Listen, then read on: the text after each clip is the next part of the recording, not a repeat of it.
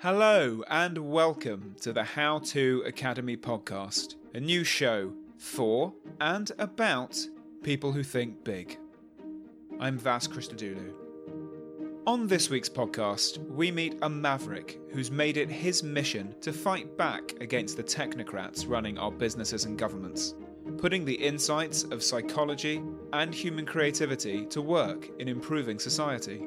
Rory Sutherland is a legend in the worlds of advertising and behavioural economics. He's vice chairman of the agency Ogilvy One, a columnist for The Spectator, and the author of Alchemy, a new book about how to innovate by appealing to the unconscious parts of ourselves. Ahead of his talk at How To Academy, he sat down with LBC presenter Matthew Stadlen to explore why completely irrational ideas, brands and products often triumph while rational ones fall flat, and what those lessons from business can teach us about fighting climate change and improving human happiness. Rory, there is an argument to be made that technocrats rule our world, and yet in your book, you suggest counterintuitively that in fact, as an advertising man, you want to tap into our unconscious and bypass reason and bypass the temptation of big data. Yes, what I'm saying there is there's still scope in life, not everywhere in life, not in the design of aircraft, for example, or the building of bridges, but in the design of anything where some sort of human emotion or some sort of human behaviour forms part of the end goal. You can't be wholly and conventionally logical. Now, the interesting thing about technocrats is that technocrats in some ways may not be born, they may just be created through living in a very technocratic environment. So if you work in any kind of institutional environment, whether it be government or business, you gain your status and prestige, and to some extent you enjoy your influence by the ability to win arguments rather than the ability to win.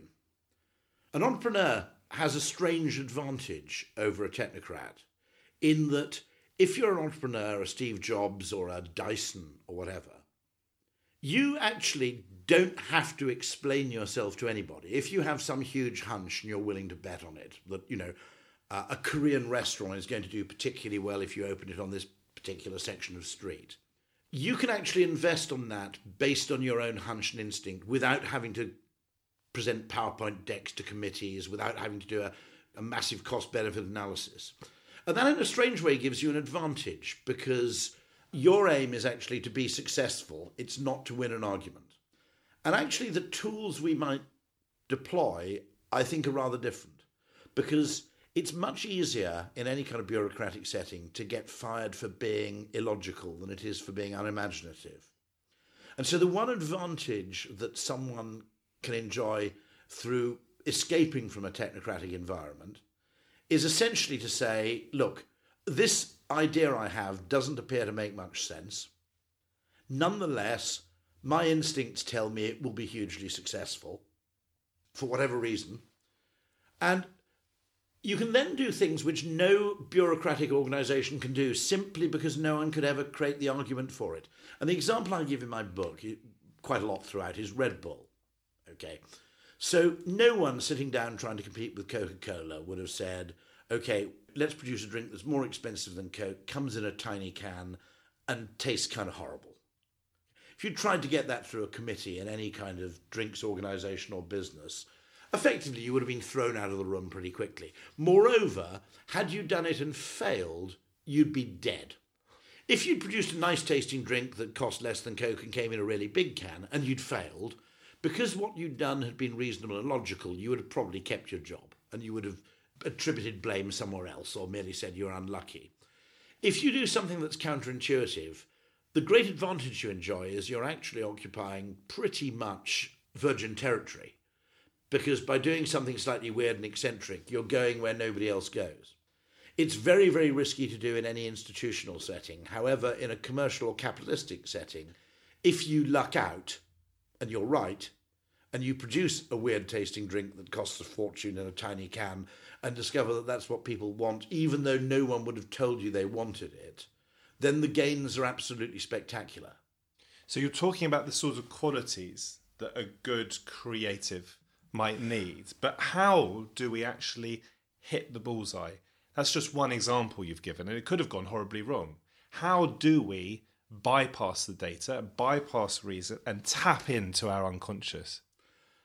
I'll give you an interesting case there, which is, one, you might be able to find psychological justification for what you're recommending, although you won't find logical justification for it.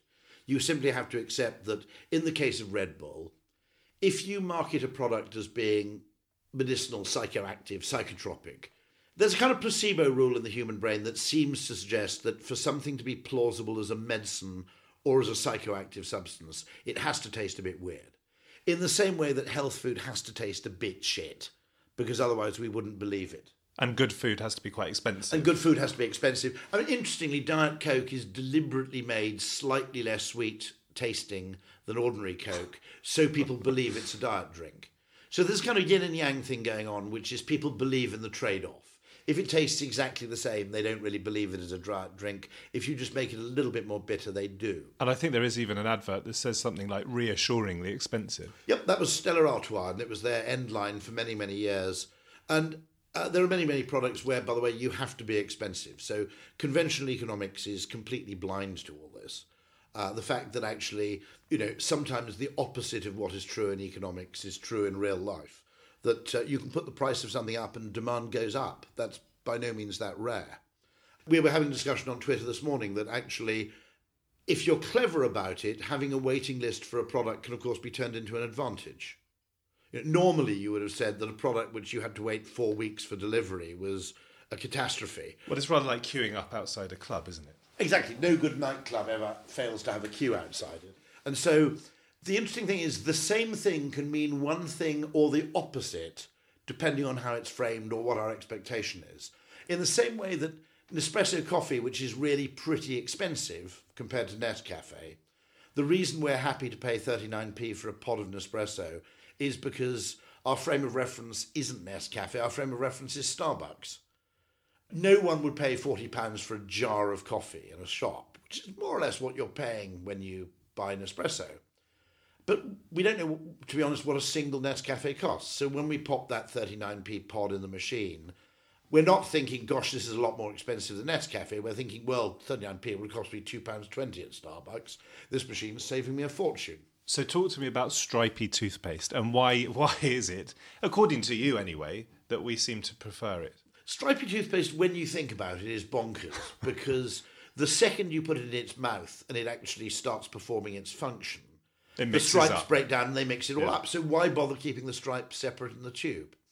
And people have spent a lot of energy, as you say in the book, trying to work out how they do it. They've cut open and nobody asked why. Tried to look for a cross-section, but they don't ask why. That's the strangest thing. Nobody actually said, well, why make it stripy, given that as soon as I put it on the brush, pretty much as soon as it comes into contact with my teeth, I'm going to mix it all up anyway. So why keep it separate in the tube? But you've come up with some answers. I think the plausible reason is that a pink toothpaste, as opposed to a red and white striped one, it's less intricate, and we have an instinctive human reaction that something that's more complicated is doing a better job. And it also suggests a single function. Or dual function, because if you've got a white bit and a red bit, and you're claiming it freshens breath and prevents decay, for example, and the product visibly consists of two colours, it's a much more plausible claim than if you had a pink toothpaste and you tried to make the same claim.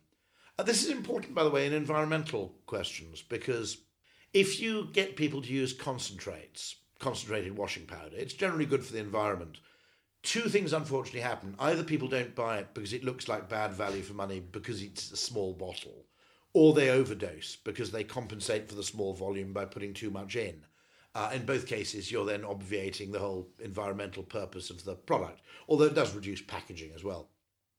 So the clever way to do it in many cases is to create something a bit like Finish Quantum, where I don't know if you're a dishwasher pervert, I'm a bit of a weird obsessive, but it's a tablet that consists of 3 or 4 separate components with a red ball in the middle and then a kind of powder and a kind of gel attached. I love the idea of being a dishwasher pervert. Oh, no. It's something I don't think my wife would associate with me, but I'll ask her later on. Do you not restack it, though? Well, I do a lot of stacking. You do a lot of stacking. Well, I have done recently anyway. Yeah. But it's improved my marriage, I think.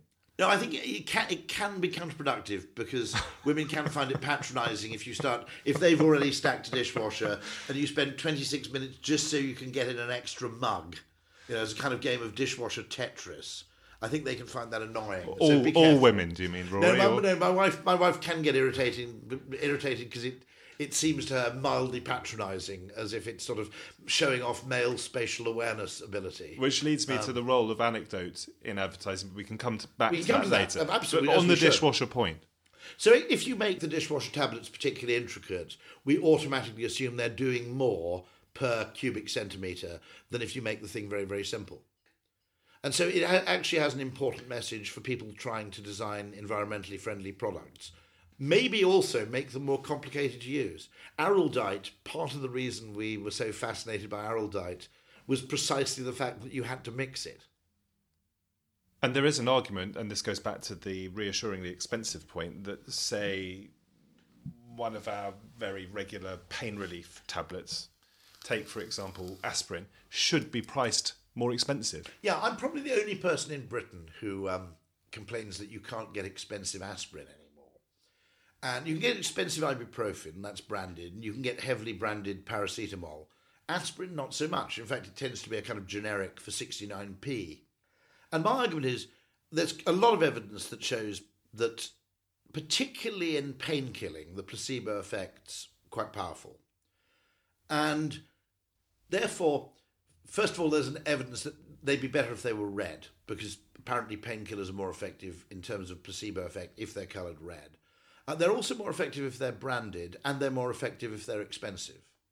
So it's a pity in a way that some reputable kind of pharma brand, doesn't produce quite expensive soluble aspirin in elaborate packaging with a £2.90 price point, simply because it would not only make them a lot of money, it would be more effective as a painkiller. And you say this even though you yourself, of course, are not a doctor, though your grandfather was a doctor. My grandfather was a doctor. And he thought of himself as a witch doctor initially, didn't he, before the advent of penicillin? Just explain that. Not entirely a witch doctor, obviously. No. I mean, surgery could work under certain circumstances. Patently, there were extraordinary medical kind of silver bullets in the area, such as vaccination. There's a new book out, actually, by a kind of medical historian and philosopher, where he talks about pretty much medical nihilism, where he argues that if you delve pretty deeply, the history of medicine is a mixture of tiny number of real silver bullets, of which antibiotics is probably the greatest one. And the important thing there is that there are a few breakthrough discoveries where you literally have a kind of order of magnitude effect. In other words, you can do something to an extraordinary degree of efficacy and it works on everybody. But in between those, quite a lot of medical progress, even some in surgery, is pretty debatable when you look at the statistical evidence with a more sceptical eye. But the other interesting thing is that, as my grandfather said, before antibiotics, to a great extent as a GP, your value was as much shamanistic as it was medical. In other words, you helped encourage people to feel they would get better. You encouraged them to wrap up warm. You might encourage them to have a medicinal whiskey. And you generally chivvy them along and provide them with white coat reassurance, if you like. And he said that role before antibiotics, because he was a doctor from the 1920s to the 1950s, he said before antibiotics came along, that role probably predominated in terms of the value you had. Given that we've talked about aspirin, let's briefly mention Nurofen and the case in Australia, because you have a bit of sympathy for Nurofen. Yes. So Nurofen was given a hard time by these killjoys at the Australian Competition Committee because they had a number of variants of Nurofen. So Nurofen for period pain, Nurofen for migraines, etc., which were chemically identical to basic Nurofen, but priced at a slightly higher price point. Now, the simple truth of the matter is that if you accept that the placebo effect works, which in the case of painkillers, it's more controversial in some other areas, but in the case of painkillers, the placebo effect definitely does work. Providing the brain with a narrative of recovery or pain relief seems to be helpful in itself. Okay? I'm just accepting all this. I'm not challenging it. No. And so if you actually make a claim about specificity of a drug, it will boost the placebo effect. So Nurofen for period pain even though it's just some words in ink on the packaging, will be a more effective treatment for period pain than plain Nurofen, even though those two things were chemically identical. And so you would like to have a Nurofen for losing your car keys? Yes, and Nurofen for people whose neighbours like reggae was one of my suggestions. Yeah, that they should go more specific still and charge an extra premium according to how niche the complaint might be. That was something I couldn't quite understand from your book. What is your problem with reggae, or is it just very loud reggae when played by neighbours? Reggae, I have no beef with reggae at all myself. It's not a great musical form for your neighbours to like, because if you've got a very high monotonous bass line, then what you get is you get none of the nuances. You just get thump, thump, thump, thump. To what extent have we I like reggae because, I mean, I want to make this point. I like it because it's actually elegantly simple. And there's an element to actually, the best solutions, I think, have a kind of elegant simplicity to them. And so I think, one of the things we should look for in looking for these psychological solutions, it's very easy to find them, by the way. All you have to do is say, somewhere in this problem is something that an economist assumes that is true, that probably isn't. And when you found the wrong assumption, the second you found the thing you assume is true that you're actually all wrong about, 90% of the time you've solved the problem. To what extent have we been talking about psychologic, and can you sum it up for me in just a couple of sentences? The most important thing, worked by a few people here, and we ought to remember that I'm very optimistic about improving the world through psychology, because I think we're running out of road. The very fact that very, very rich people are building rockets, okay, is evidence of the fact that we've kind of run out of challenges in improving the world through physics. So it's very difficult to make a train that goes 3 times faster than a current train. I mean, Musk's attempt with the Hyperloop is an interesting idea, by the way, having a kind of vacuum tube. But that's what you've got to do in order to make, say, ground transportation significantly faster. You've got to do something massive. The good news is that we're much more wrong about psychology than we are about physics. And so where I see huge room for improvement is what I call innovation. In other words, rather than looking to Newtonian physics to solve the problem, you look to psychology. Now, so the question I'd asked there was, you can't make a train any faster. How would you make a train journey 10 times more enjoyable? So let's look at Eurostar, for example. Instead of making it 20 minutes faster, 30 minutes faster, you would populate the Eurostar with... supermodels. Yeah, both genders, male and female supermodels, walk up and down, handing out free Chateau Petrus to all the passengers. And this would work because... Well, it would cost enormously less than the $6 billion they spent making the journey shorter. But not only that, people would be even more likely to abandon aircraft for the Eurostar, and they'd ask for the trains to be slowed down, so you wouldn't need the faster tracks at all. It's rather genius. Well, I mean, Wi-Fi, weirdly, they spent $6 billion reducing the journey time on the Eurostar 10 years before they installed Wi-Fi on the trains. And why do you think, if it's correct that you have, and you've asserted this in the past, that we managed to put a man on the moon before we invented wheels on suitcases? Now, since I made that assertion, it's very interesting because the first wheeled trunk and wheeled suitcase was patented in the 19th century. Uh-huh. Now, this is a very, very interesting question, which is a large amount of innovation. And I refer quite a lot in the book to video conferencing, which I think is This a is miracle. the next big thing, according to Rory Sutherland. Yeah. If we can crack the psychology of video conferencing, it will be one of the most economically significant inventions of the 20th century, and potentially ecologically, because it could save the planet. It could stop the flights. Not only saving flights, it can also save unnecessary gratuitous car journeys. I mean, we shouldn't just think of video conferencing as that was used to sell it in when a video conferencing suite cost £10,000. The way you sold it in was to say, well, you only need to cut 3 business class returns to New York from your budget, and this video conferencing suite is effectively free. Actually, video conferencing is just as valuable talking to people in Birmingham or Manchester as it is talking to people in Peru. But the reason it isn't adopted is similar to the reason it took 50 or 60 years for the wheeled suitcase to get adopted, which is psychological obstacles, not practical ones, not economic ones. I mean, they could have made a perfectly good wheeled suitcase. Probably in 1880, the cheap availability of porters and servants and the idea that it was low status to carry your own bag might have been an obstacle. In the case of Travel Pro, which was the company that got what you might call the inline wheeled suitcase off the ground, the interesting thing was the guy who actually invented it was a Boeing pilot himself, and sold them initially to other flight crew and other pilots. Now, pilots and flight crew are generally the coolest people in an airport. And if you see pilots trailing little two-wheeled cases behind them, you go, well, these people travel actually, 3 times a week. They probably know what shit's good for them. And they're achingly cool people being generally ex-military to some extent. So there is now no stigma attached to having the same kind of bag that a pilot has. But if you'd introduced the wheeled suitcase on 4 wheels, which was actually available earlier, it would become stigmatised as something for the elderly, a bit like those tartan shopping wheelies. And this is presumably why models are used to sell us things, isn't it? To an extent. User imagery is hugely important. I mean, you can remember Rothmans as a cigarette brand essentially had someone with either a flight captain's or naval captain's insignia on their sleeve next to a packet of Rothmans close to the gear stick of typically something like an Aston Martin. And that was their advertising throughout my childhood. And it's pretty potent stuff. And you talk of cigarettes, but you, of course, are vaping.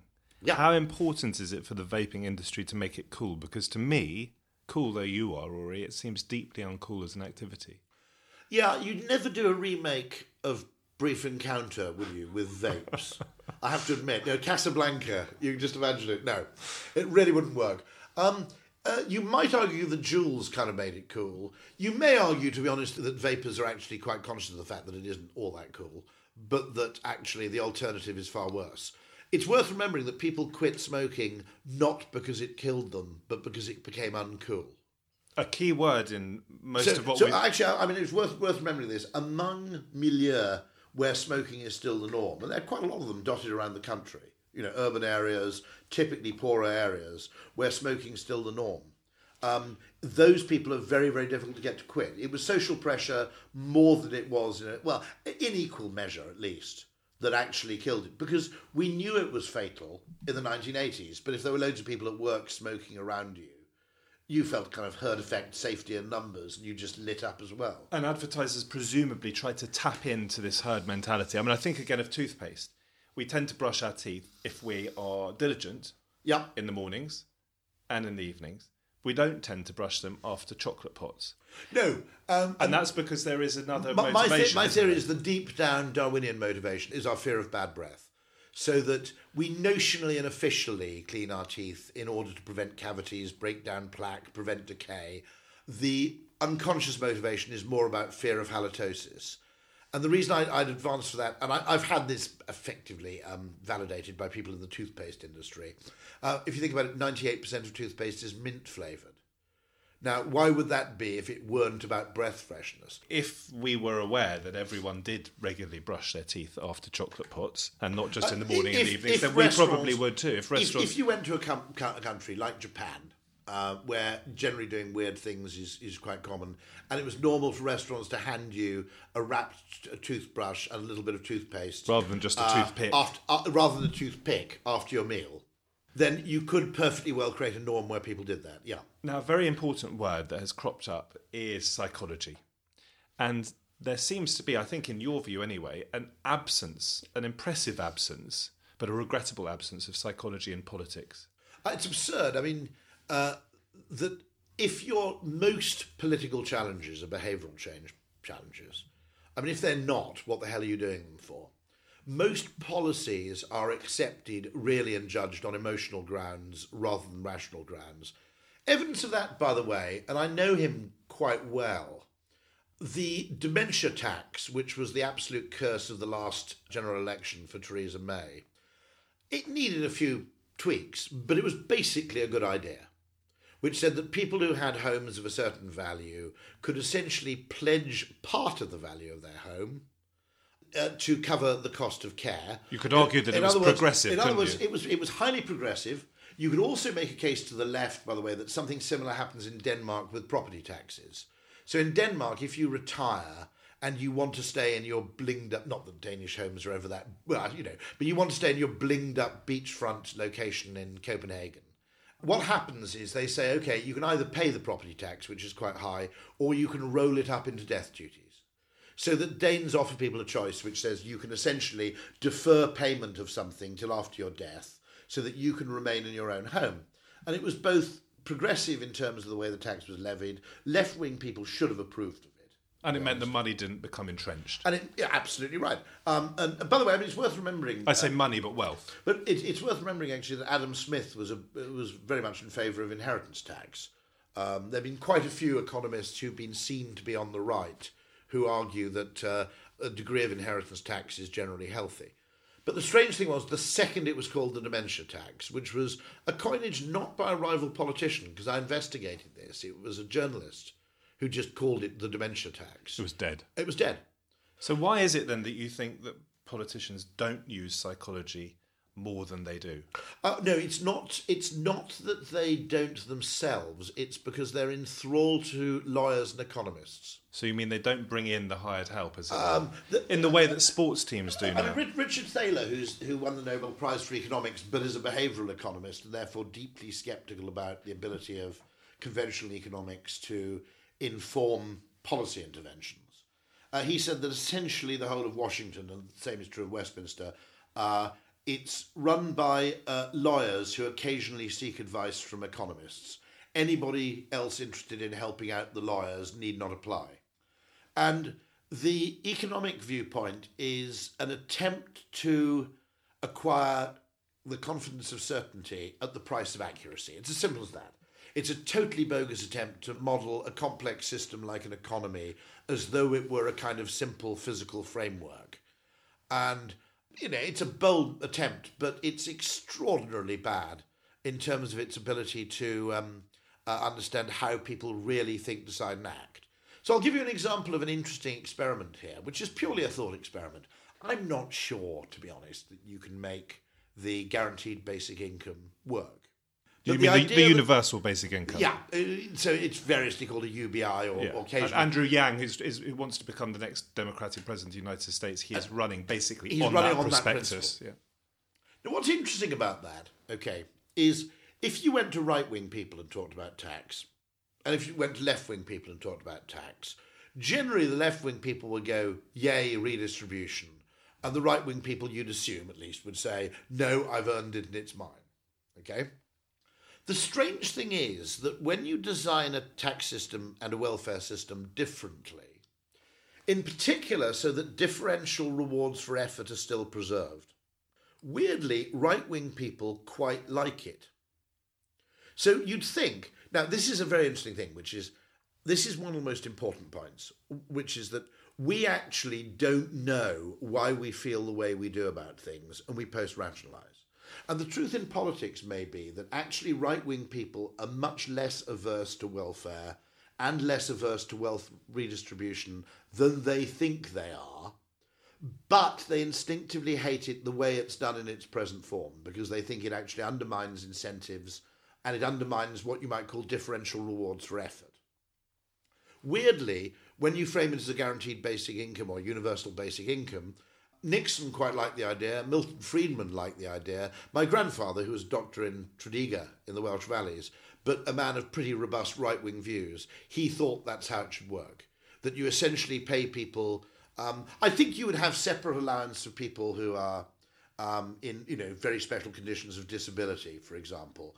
But it's quite an interesting thought experiment, even though the economics of it probably can't be made to work.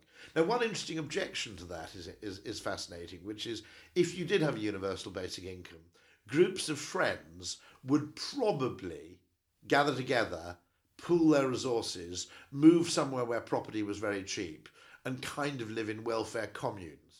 Because actually, with enough of you could actually run a car and actually have quite a nice house.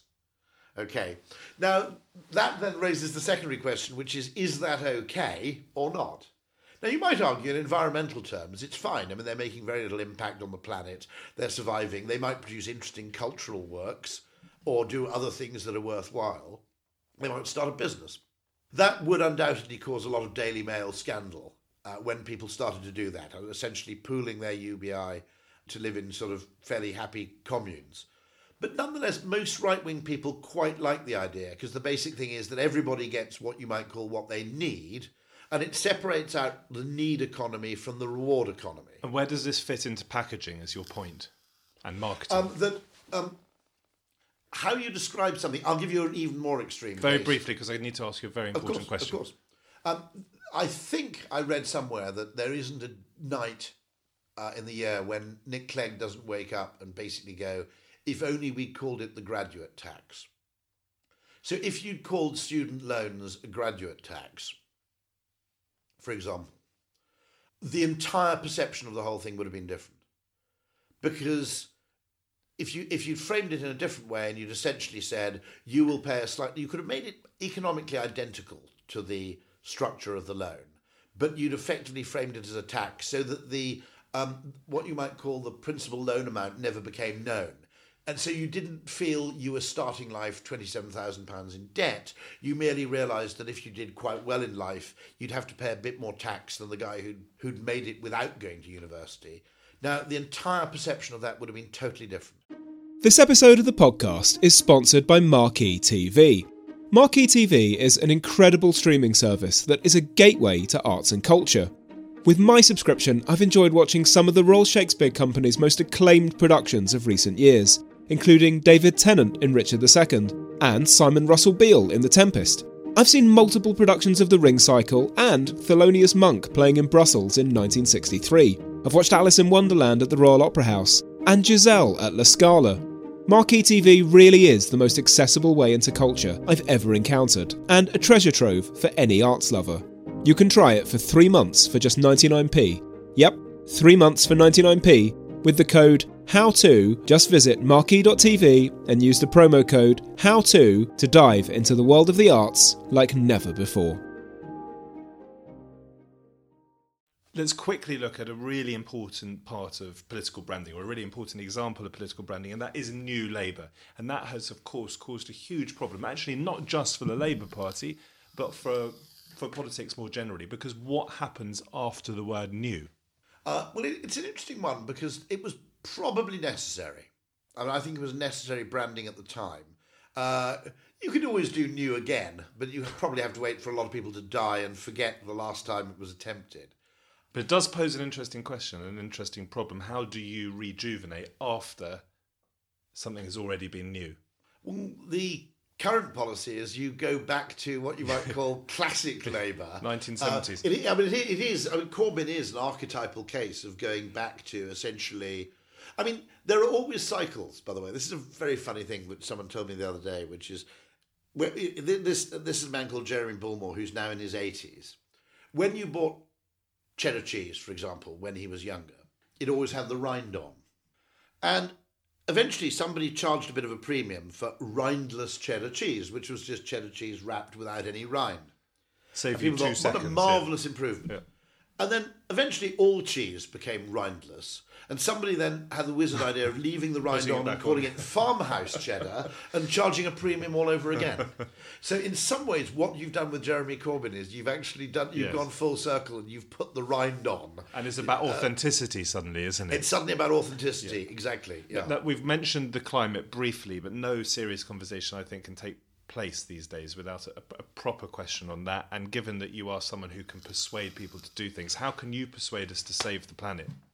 Maybe it's by not forever going on and on and on and on and on at people to save the planet. So I wonder Isn't that a cop-out? whether... No.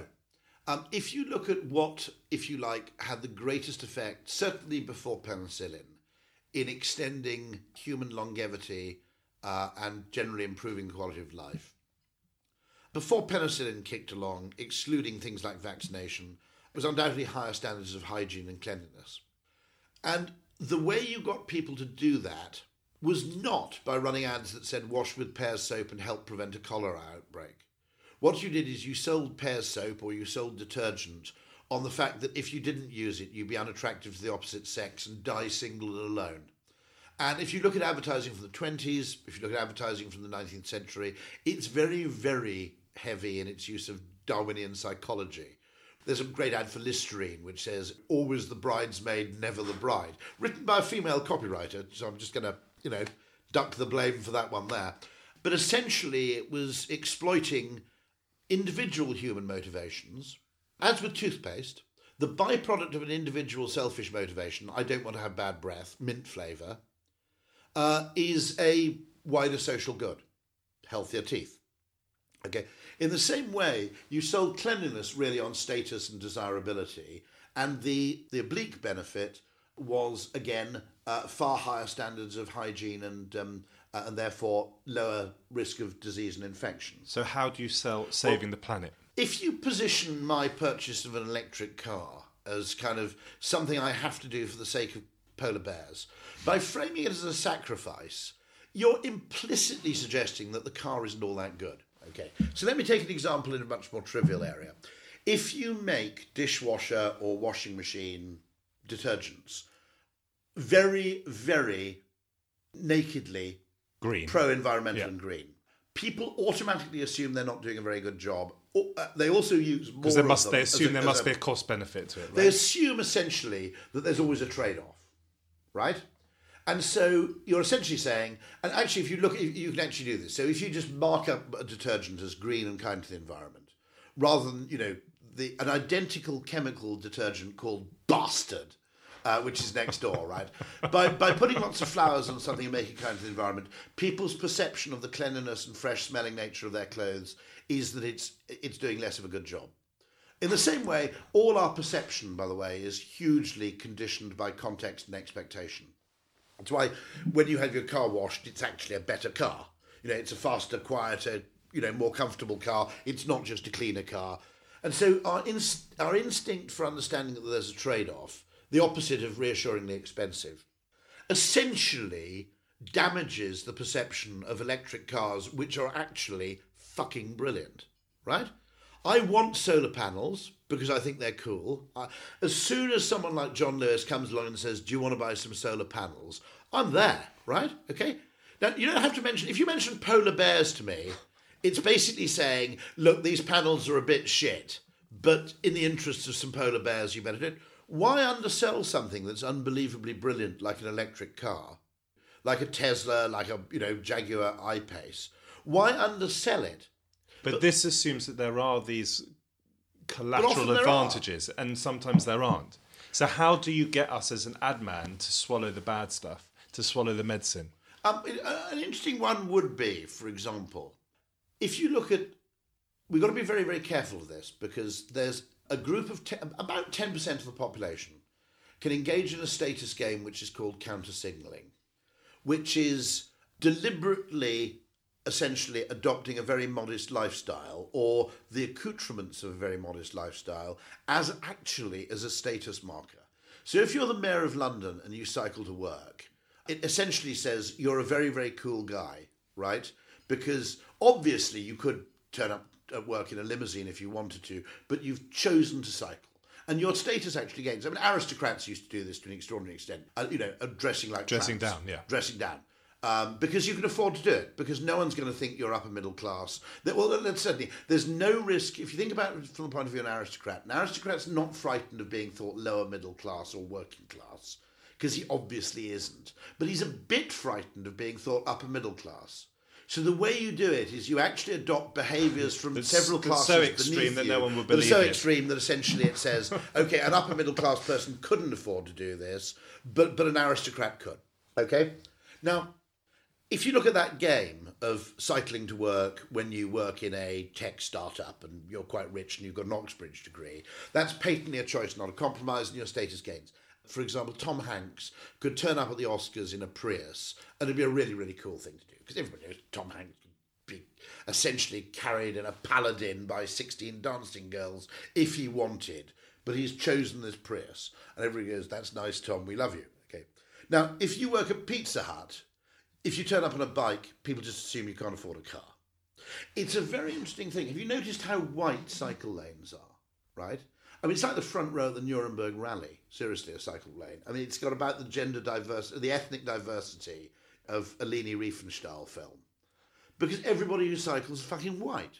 Now, the reason for that, if you think about it, if you're first generation Bengali or second generation Bengali, and you've moved to the UK and you've started from nothing and you've worked your way up, nobody in that position is going to go, one day I'm going to move to the UK and own a bicycle, right? Okay? From a certain narrative, it's a ridiculous thing to do. So, that's one of the reasons why it's kind of smug white people who tend to do the cycling thing. Now, the problem of that is it's very good and it makes them feel great and they signal their care for polar bears, but it's not scalable. It only goes down to about 10% of people. The great thing about what Unilever and Procter & Gamble did in promoting cleanliness was they promoted it on the basis of things that everybody cared about and everybody wanted to signal. And is that possible with saving the planet? And I don't just mean the polar bears, I mean ourselves. Well, is it scalable in a way that can convince us to change? Where does the change come from? Are we led by our noses? Does it come from the ground up? One of the things you do is you would ignore what economists say. I would like to see really, really expensive home video conferencing equipment. Nobody, as far as I know, if I said, okay, here's $2,000, can you kit out my home so it's literally like a sound studio, and I can do video conferencing from home, my inclination to do that, weirdly, would be very, very high. The problem with video conferencing, here's a thought experiment, okay? If we'd never had the internet, nobody had invented it, Tim Berners-Lee never existed, but we'd invented video conferencing, Zoom, say, we'd think it was the wonder of the last 50 years. It was something when I was a kid we always dreamed about because they had it on Star Trek. Wow, in the future we'll be doing this. And yet nobody did. And part of the problem is it came free with the internet. It was like, it was like a crappy toy stapled to the front of a magazine. Now, making things really, really cheap and selling them in a very economically logical way on how cheap they are might be a terrible, terrible mistake, however economically logical it is. It's a wonderful thing. I gave a talk at an event called Zeitgeist, and their job is very, very important. Now, it's saving the planet in a different way, not environmentally, but getting spectacles and glasses to people in the developing world who can't afford them or who can't get hold of them. And I said, you might make a terrible mistake here, which is you get a load of economists in who say, make all the spectacles identical except for the lenses, make them very, very cheap, or indeed give them away for free, which is what economic logic suggests. Don't do that. Charge for them as much as you can get. Make them come in limited editions. Why not make them sunglasses? Because sunglasses are much cooler than specs. Actually, get brands to actually put their brand names on them. Because the aspirations of people in the poorest billion are pretty similar to our own in terms of esteem and to be respected. One of the things is if you give them the spectacles for free, they don't look after them. They had discovered that already, okay? You want people to pay for them. And what you're talking about here is the opposite of reassuringly expensive. It's off-puttingly cheap. Exactly that, yeah. And you effectively stigmatise the people who wear them. Now, I was making an assertion there, and I thought I'm being a bit bold here, going as a complete sort of contrarian to standard economic logic, which is the cheaper the better, the more efficient the manufacture, the better. But I still thought I was right, but I hadn't got any evidence. And I discovered that in Mexico they'd done something similar, and exactly that had happened. They'd actually put branding on, they'd had different coloured frames, they'd had them in different price bands as well, so you could buy, the slightly more expensive type or the cheaper type, and they'd actually taken off majorly. The terrible thing that happened with video conferencing, okay, is economic logic caused them to sell it as the cheap alternative to air travel. And therefore it became the poor man's British Airways, not the rich man's British Telecom. Now, had we known, what we should have done is said, first rule, okay, if you want to install video conferencing equipment in an office, you can only install it in the chief executive's office. You cannot put it in a basement room, you can't put it in a windowless room, you have to put it in the chief executive's office or the best meeting room in the building. I'm going to be very, very disappointed if we meet again in 5 years' time and you have not become a video conferencing billionaire from rebranding video conferencing. I'd like to go to one of those brands like Name or one of those premium English hi-fi brands. And I'd like to go to them and say, okay, we can have a bit of AI camera work so that actually the camera can follow people around as they walk. But I would like to get someone to produce, 2 or 3 grand's worth of really high-end video conferencing equipment. Let me finish by asking you this. You seem to have had enormous fun so far in your career, both as vice chairman of Ogilvy, but also doing the talks. You do TED, you're doing the How To Academy, right? You brand yourself very effectively. It's, of course, it's career suicide because I can't actually change job now because if I did, someone might actually give me a job description, which would be fatal. So I'm terrified of actually moving anywhere because then someone might have to come up with a job description. And my whole purpose has been, to be honest, by temperament, I'm an opportunist. I think all this business of sort of excessive planning is overdone. This wasn't going to be my question, but I have to ask it. Do you then not consciously brand yourself at all? Probably. I think we all do, though, don't we? I would have thought so. I certainly do. Now, very finally then, morality. To what extent has morality played a part in your career as an ad man? It's a very strange home life because my wife, as I said, is an Anglican clergywoman, and I'm working in advertising and I'm obsessed with evolutionary psychology. So the joke I make about our children's upbringing is my wife provides the Jesus and I provide the Darwin. The ethical question is really interesting because there's this daft obsession with objectivity which suggests that to win, for example, through economic terms is moral and worthy and, Adam Smith would approve. Whereas to win through better marketing, i.e. Apple, is cheating. Now, Apple products were always pretty good, but they were never objectively the highest specification thing you could buy. What Jobs did is he asked a different question, not what can this product do? He asked, what does it feel like to use this product? Now, because we care not about the things themselves. We care about what we perceive, and we care about perception. Things we also care according to context. So, depending on our frame of reference, something can be good or shit. We value the meaning of things rather than the things themselves, perhaps. So, if you think about it like a telescope, which has multiple lenses, in physics, you have thing happens acting on other thing does predictable thing. Everything maps onto everything else neatly. In human perception, Robert Trivers, friend of mine, one of the, friend is the wrong word because the guy is, I adulate the guy. He's one of the greatest biologists of the last century. But he wrote a book called Deceit and Self-Deception. And the very simple point in that is there's a completely naive view of human evolution that suggests that evolution gave us sensory mechanisms that more and more closely approximated to depicting reality in our heads. Evolution doesn't give a shit about accuracy, it only cares about fitness. And if it helps evolution to distort our perception, to gain a tiny improvement in fitness, that's what it'll do, okay? So if you look at perception, I'll show it on the screen in the talk, our perception's highly optimized towards survival, not towards accuracy. Now, if you think of the telescope with multiple lenses, you have reality, then you probably have the context in which reality is perceived, the part of the reality to which our attention is disproportionately drawn. And there is nothing more important to us than what we are focusing on at that moment, exactly, in your words. This is Kahneman's words, actually. I mean, he won the Nobel Prize for economics, and yet when asked what his most important insight in life was, he didn't cite the work that won him the Nobel Prize. He said nothing in life is as important as we think it is while we're thinking about it.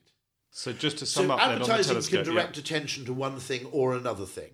If you look at let's say the Queen Mary as a liner, if you look at it in terms of speed, well, compared to a 787, it's shit. If you look at it in terms of luxuriousness and enjoyment, it's fantastic.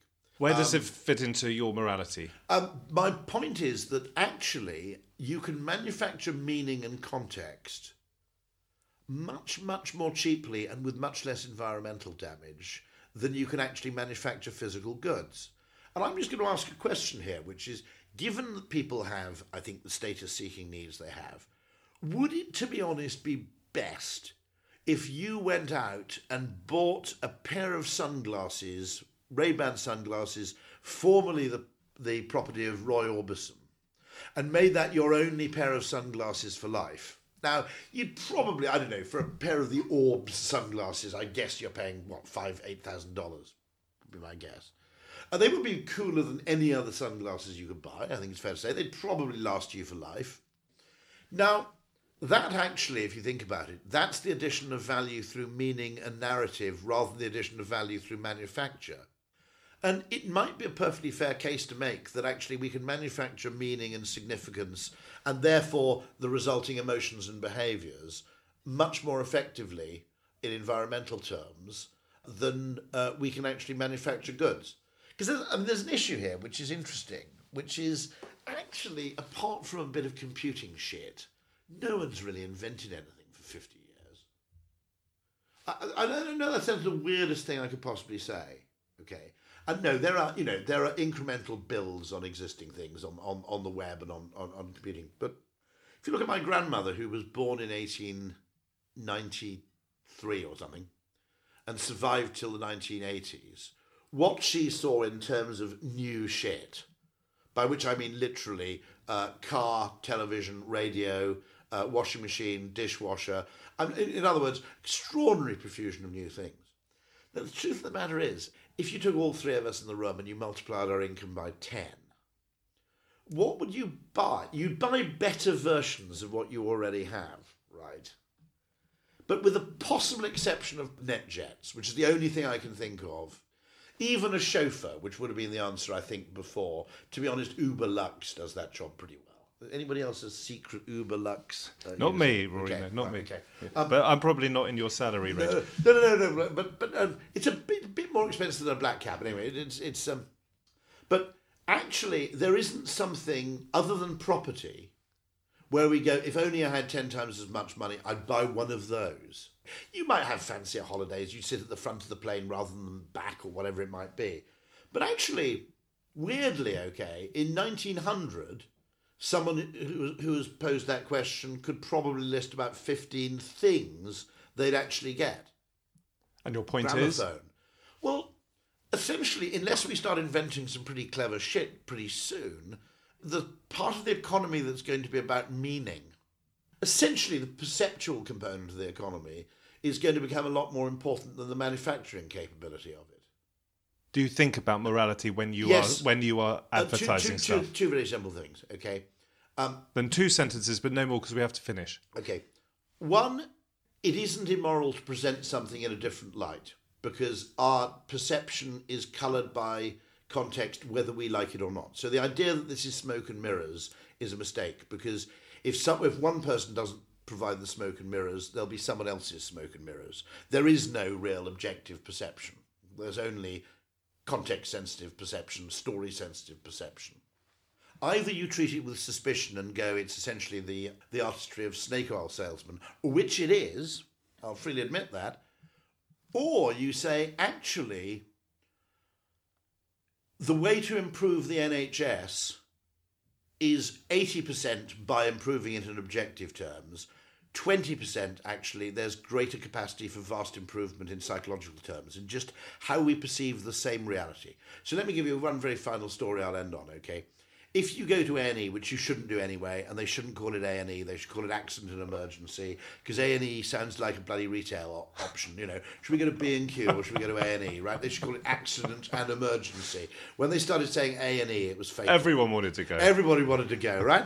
Now, if you go to A&E and you're seen by a kind of triage nurse, then you've got to wait for another 2 hours to see the specialist, okay? There is an inordinate difference in human happiness depending on whether the triage nurse sends you back to the same waiting room you were in before or lets you go through to a new waiting room where you wait for the specialist. In the latter case, you're perfectly happy. In the former case, you're totally furious, even though nothing about the objective nature of your treatment or the duration of wait has changed. Now, my view is you can either use tricks like this to make us all happier, or you can piss them up the wall on the higher principle of pretending people are objective when they're not. But this is like the button on the escalator, isn't it? The fake button on the elevator. Yeah. So the idea that it makes you the less elevator, angry. not the escalator. Yeah. The door close button. Yeah. Indeed, most pedestrian crossings are the same. Sell us your book in half a sentence. The best thing about the book is not using it on other people, it's using it on yourself. Rory Sutherland, a pleasure to meet you. Thank you. Likewise. A joy. This week's podcast starred Rory Sutherland, whose new book, Alchemy, The Surprising Power of Ideas That Don't Make Sense, is out now. It was presented by Matthew Stadlen and produced by me, Vas Christodoulou. For more interviews with leading thinkers in politics, business and psychology, from Madeleine Albright to Steven Pinker, check out our YouTube channel or head over to howtoacademy.com for our upcoming London live programme. Thanks for listening.